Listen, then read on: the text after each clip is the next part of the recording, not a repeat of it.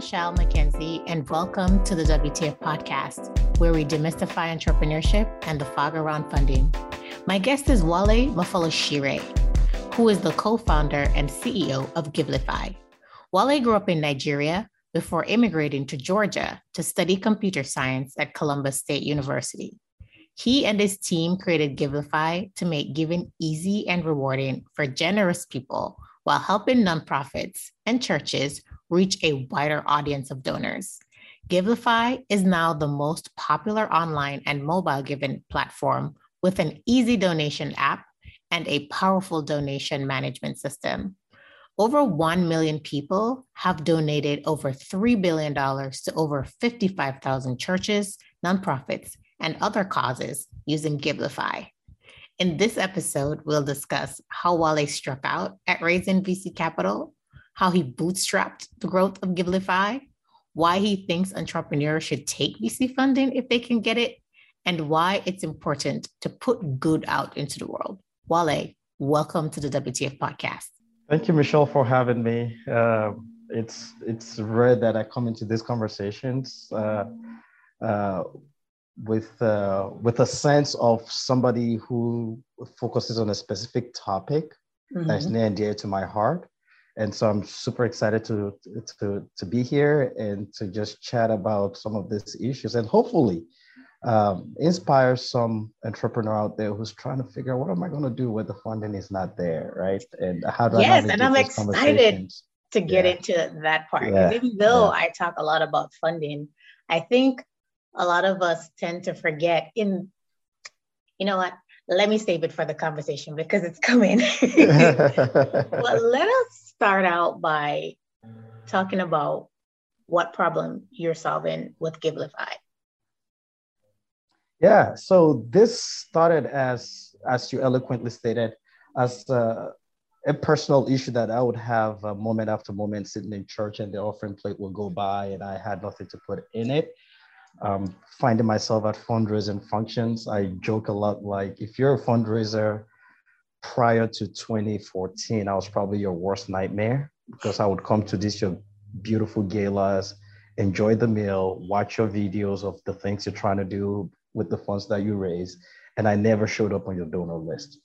And the reason why I did not is not because I wasn't moved or I was stingy. It was just too many times I found myself in that situation without my checkbook and without a way to give. And I would promise myself when I get home, I'll go online to their website and send them a gift.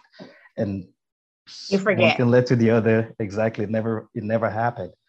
And in one of those moments, I was just like, I remember seeing an Apple commercial on television. There's an app for this and there's an app for that. And I asked myself, like, there's got to be an app for people like me who like will find these moments of inspirations where we want to be part of something bigger than ourselves. Mm-hmm. And if we don't act in that moment, we lose that moment completely, right? Went to the app store, didn't find anything, and thought, well, maybe I'll build something for myself. And if nobody uses it, great. But at least for me, I could use it to help the relationship between me and my church. I no longer have to keep avoiding eye contact with my pastor because I think he hates me. Ducking out of church 5 minutes before the service is over because I don't want him to come and say hello to me, right? All those things that you feel about yourself when you're not able to fulfill your heart desire of being a generous person. So we built the app, and little did we know that we're solving this problem, like you rightly said, for over, at this point in time, pushing on almost 2 million people, about $3.5 billion that they've given to churches and nonprofits that are near and dear to their heart. And it's been a pleasure of a lifetime to know that we're in the middle of making that connection happen and helping people express what's already in their heart, the desire to be generous. And for us being able to just turn that desire into meaningful acts of generosity is something that I couldn't be more privileged to be a part of. So, Walle, was Givelify pre Cash App, Venmo, and those types of apps that are now currently available that allows people to sort of pay and move money really quickly, or it's just not, those things are not very well suited to give into an organization? So I would say Givelify, probably at the time that we were forming these ideas, those apps were in formation also. But we chose to be very, very disciplined in terms of solving one situation, right? And that situation was, it's in my heart to give, and I want something that allows me to be able to do it in the moment very quickly. And very importantly, also tracks all my giving for me, right? So think about my giving portfolio. So at this time of the year, we're all probably thinking about April 15th, that's coming soon, and we all have to file these forms to Uncle Sam. And so, he wants to reward you for being a generous person also, right? So there's one place I could go to have easy access to all of my given records. So I could also reap the benefits of being a generous person that Uncle Sam offers, right? And I guess your platform also makes it easy for the organizations as well, in terms of record keeping, to be able to file their taxes.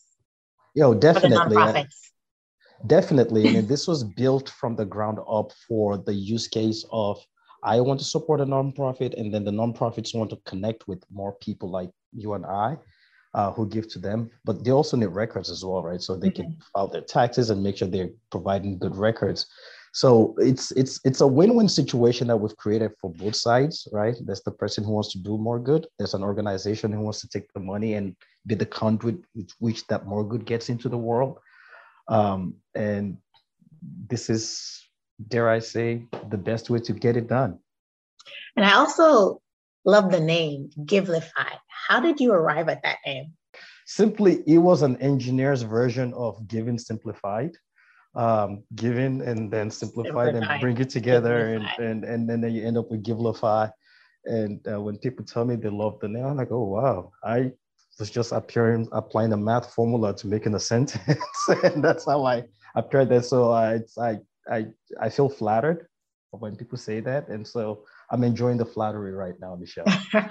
Well, it worked. It worked very well. So let's talk a little bit about global reach, 55,000 nonprofits. What's the global span of those nonprofits? Are they mostly in the US, or are they also overseas?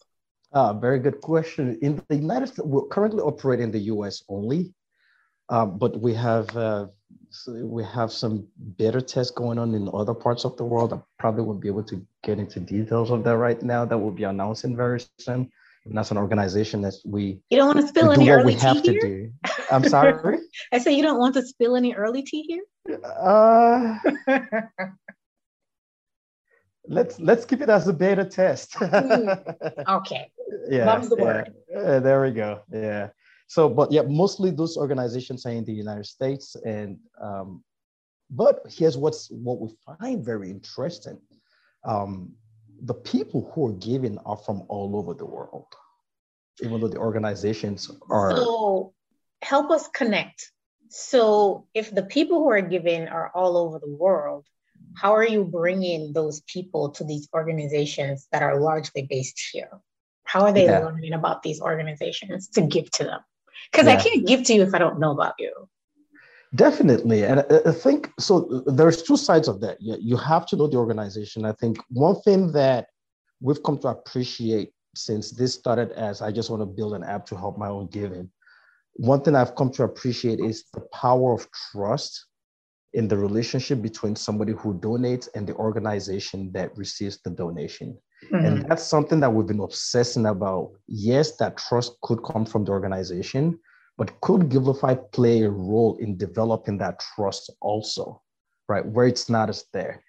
You look at what's going on in the world today with the whole Ukrainian situation, and people are like, hey, I want to help there, but I don't know where to direct my gifts to make the most impact. Mm-hmm. And that's something that we work tirelessly at Givelify to understand modern ways of helping people feel confident that the organization that they're supporting is the right one that helps their heart desire deliver the impact that they're hopeful for.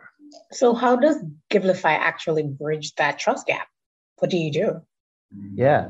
So a couple of different things that we have in R&D right now that, again, I'll dance around that a little bit. Here I go again, trying to get early tea. Yeah, I'll dance around that a little bit. But more importantly is when you go into the app, for example, right? So you're able to find any of the 1.9 million registered nonprofits in the United States, which will do a very good job at that. I do believe that when it comes to being able to find any nonprofit in the United States, dare I say, our search engine is the best. Many people might even say that probably better even than Google's when it comes to nonprofits, ability to find nonprofits. Listen, if you're going to say that, I'm going to need you to say it with your whole chest. Yeah, it is, and because that's something we've obsessed over the past few years, and just how do we help people surface these nonprofits that don't necessarily make mainstream media, but yes, they're still doing amazing work, right? And so it's again, we're not trying to solve it for restaurants, we're not trying to solve it for anything else. For us, it's just these organizations who try to put more good in the world, and we've gotten really, really, really good at it. So Walle, I'm still trying to get at but I still have to get to Givelify. So Givelify has a great search engine, but how do I get to Givelify? Let's say I'm a generous giver. I want to put good out into the world, and I have a few extra bucks to do so with. How do I even know to go to Givelify to find these organizations? What brings me to Givelify? What brings me to Givelify is the sign under the sermons at my online church that says ways to give, Givelify, and how to get there. And that's how I learned about Givelify. But how do other people learn about Givelify? People who are not connected with a church that uses Givelify as a way to give? And Givelify today, when you look at over 1 million people who are using the app, over 100,000 people on the App Store and Google Play combined have rated Givelify 4.9 stars out of 5. Rarely does that happen with financial apps. Dare I say, you might never see that. And so for us, when we say we have the best product out there, I recognize it's my job as founder and CEO to say that. But when the users say that on the App Store and the Google Play and say, this is the best product, it's like those two things come together. It makes it very easy for me to say, yes, we do have the best product out there. And so those ratings help build the trust. And when people go to the App Store looking for apps that could help them on their journey with generosity, Givelify often finds itself as a preferred choice that people look into. Okay. I want to pivot a little. Sure. So I heard you on a podcast and you were talking about, which is what I talk about, the difficulties of Black entrepreneurs trying to fundraise and how much more difficult it is for Black women because they have that double bias. And talking about the dismal stats, what are your thoughts on the state of the fundraising ecosystem and the need for more DEI in the ecosystem to sort of level the playing field?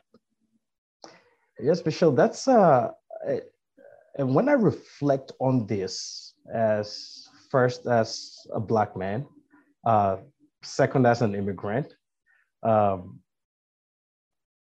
I still have a level of appreciation that my odds are better than a Black woman. You're pretty right. There's statistics that back that up. Exactly. So, believe it or not, I think I still have my own privilege in its own limited fashion, right? When you compare that to the struggles that women have when it comes to funding. And so I appreciate that I still don't have to deal with the barriers that women have. But the question is, how do we just eliminate all of these barriers completely? and be able to that Walle support, is the question. right? How do we eliminate these barriers completely and be able to get to a place where, brilliant minds can continue to change the world through innovation and through all the ways that they serve others. And when I reflect on my own experience, thankfully, I had friends who knew me as a person who could say, hey, Walle, if no one else is willing to write you a check, we know you, we believe in you. And we might not be able to write you millions of dollars in check, but I can write you a check for $2,500 and I could give you a check for $5,000. And let's see how far that would go. How far can that take us? And I take this back to us as individuals, as we live our lives every day, right? What story and what image are we projecting to those who know us the best? One of the founders in on our circle of friends who got Givelify started, somebody was asking, so why did you decide to do this? And it was like, I knew Walle personally. And even if this turned out to be a bust, I knew he was going to work his tail off. And it has to be something catastrophic that would make it a bust. Walle and I have mutual friends that I only have taken the same gamble on.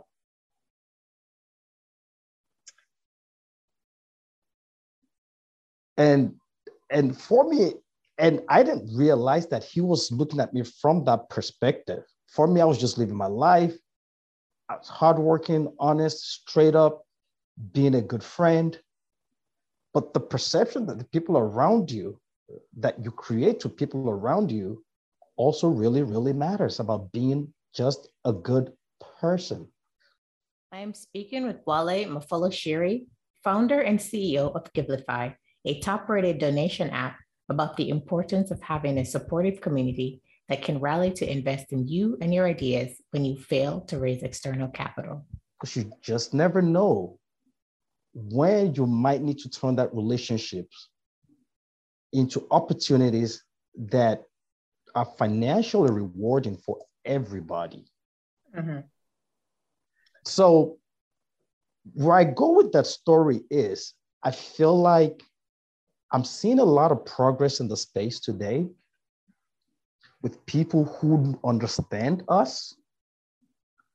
And they're saying, hey, because I understand the community, I understand the culture, I am willing to take that bigger risk in ways that people who are not as familiar with the communities and the culture, in ways that they're not able to.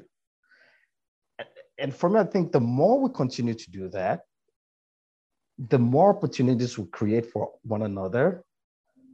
And then the responsibility then becomes, to whom much is given, much is expected. So you touched on quite a few things in that. So you talked about, the very first stage of fundraising, friends, families, and maybe some fools who might be like, oh, took a chance on that guy.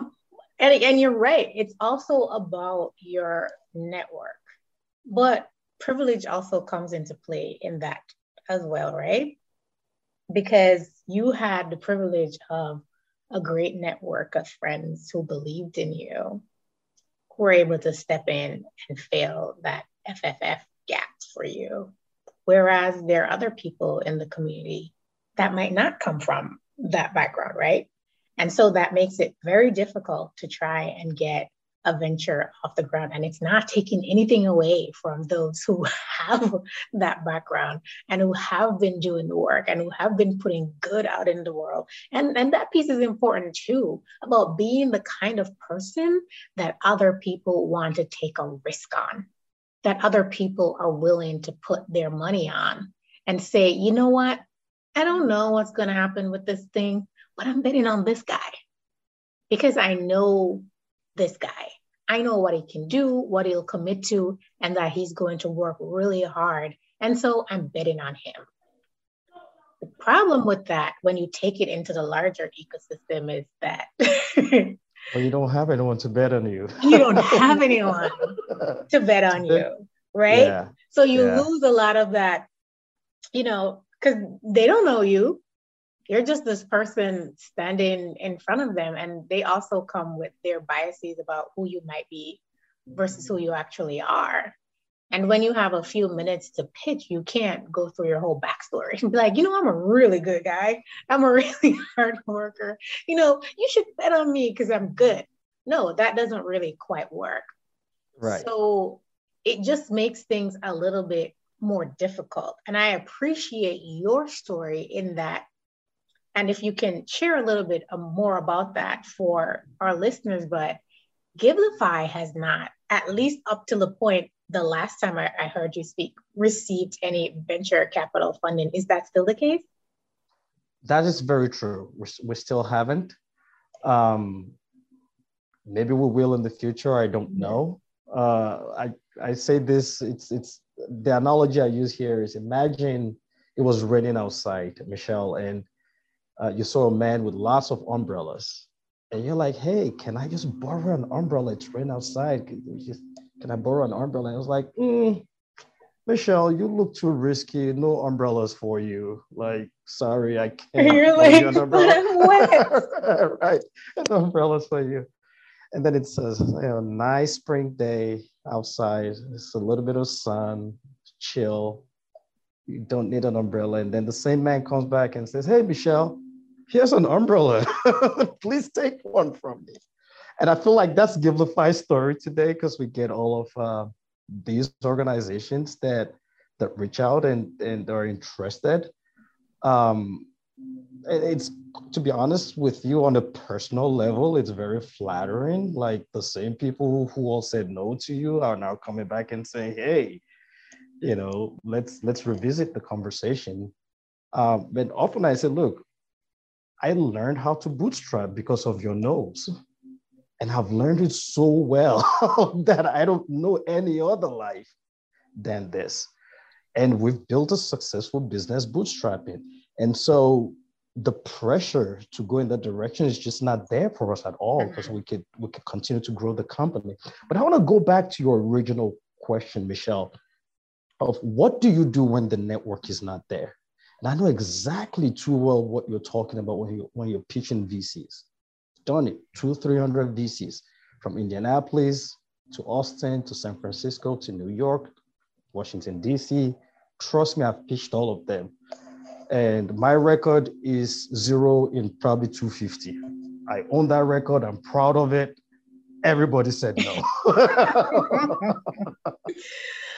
Your skin must be quite thick at this point. Alligator thick. Tell you what, we'll that's another part of the conversation, but we'll get into that eventually. But when you go back to all the different reasons you hear for the no's, right? It's like, what are the friends and the family? Like, who are they? Like, who's come on board? And you have to say, yeah, my mom is an immigrant. Like, I came here as an immigrant. Like, I came here as a college student. I don't have that network. Like, all my friends, we all just graduated from college. We're not making $100,000, $150,000 jobs. We're just not there at that place. But what I quickly came to realize is sometimes you might just be surprised that the gold, like there's a little bit of gold in places you least expect. Right? So I talk about the founder's circle. Some of them did not actually have the $2,500. It was a $2,500 limit on their credit cards that we put on the line. They must really believe in you to take that kind of risk.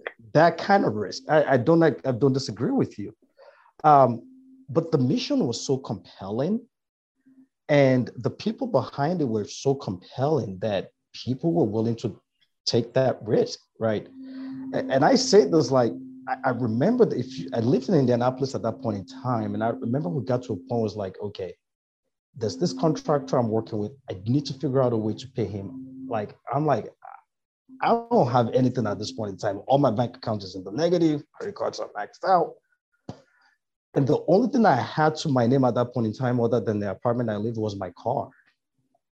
And I looked at that car like, look, if I sold this car, I could probably get $20,000, $30,000 maybe. The next day was on cars.com. And if you're in Indianapolis, you can't get anywhere without a car, right? Put on cars.com. 2 weeks later, somebody writes me a check for the car. I'm able to just keep things going. And so what I've just figured out is sometimes when you just have that desire to keep going, it's amazing where solutions come from. And I remember one of my friends was like, look, I promise you, just give me that credit card so I could pay this bill. And in 2 weeks, I'll figure out a way to at least pay something on the credit card so you could keep using it. I'm like, no, Walle, I got you. We're in this together. Let's make this happen. Now, it doesn't have to be that way. It doesn't. Because at the same time, I remember at the same time that I'm getting rejected, I'm looking at all the companies that are getting funded. And I'm like, wow, what am I doing wrong? And did you figure it out? Did I? You know what's interesting is I was naive enough at that point in time to not connect the dots.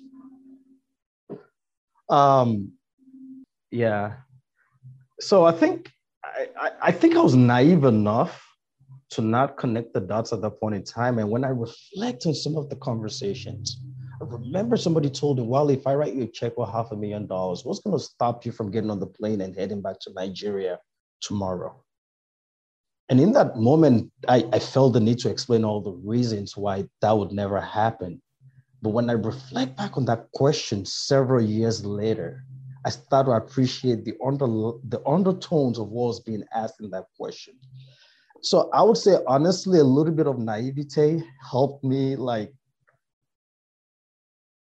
develop thick skin in that situation. That it was probably a gift. I don't know.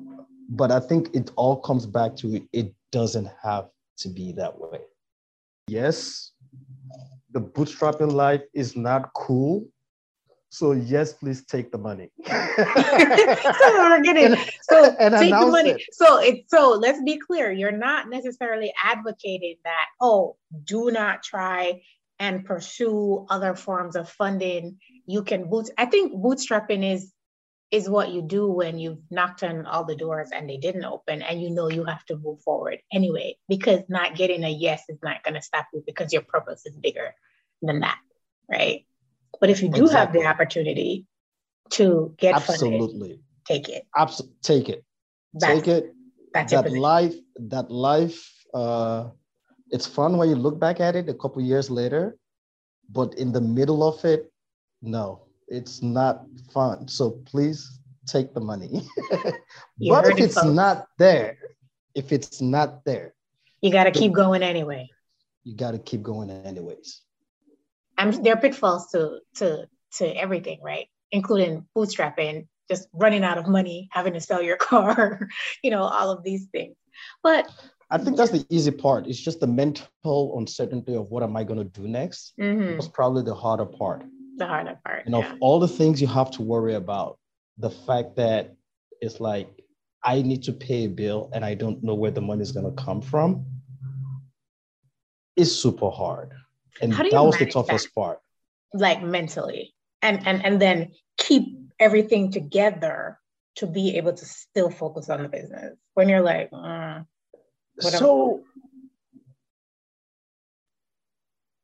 I've just come to appreciate in life that when you don't have a plan B, plan A finds a way of making itself work. When you don't have a plan B, plan A finds a way of making itself work. Noted. And I think for me, that's how I got through it. It was about how do I solve this deadline that is due tomorrow? What do I have to do legally Yeah. To make that happen. Cross that hurdle, move to the next one.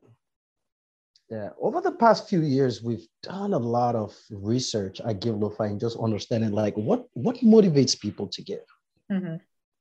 We've partnered with some of the best academic institutions who study this at an academic level, and we've hired some of the best, psychologists who research this stuff that we employ at Givelify at ourselves to try to understand this.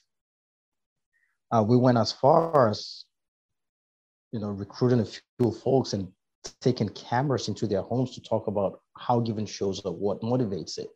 And they were kind enough to actually even pull bank statements to show us like, here's what I'm talking about and here's how it shows up on my bank statements.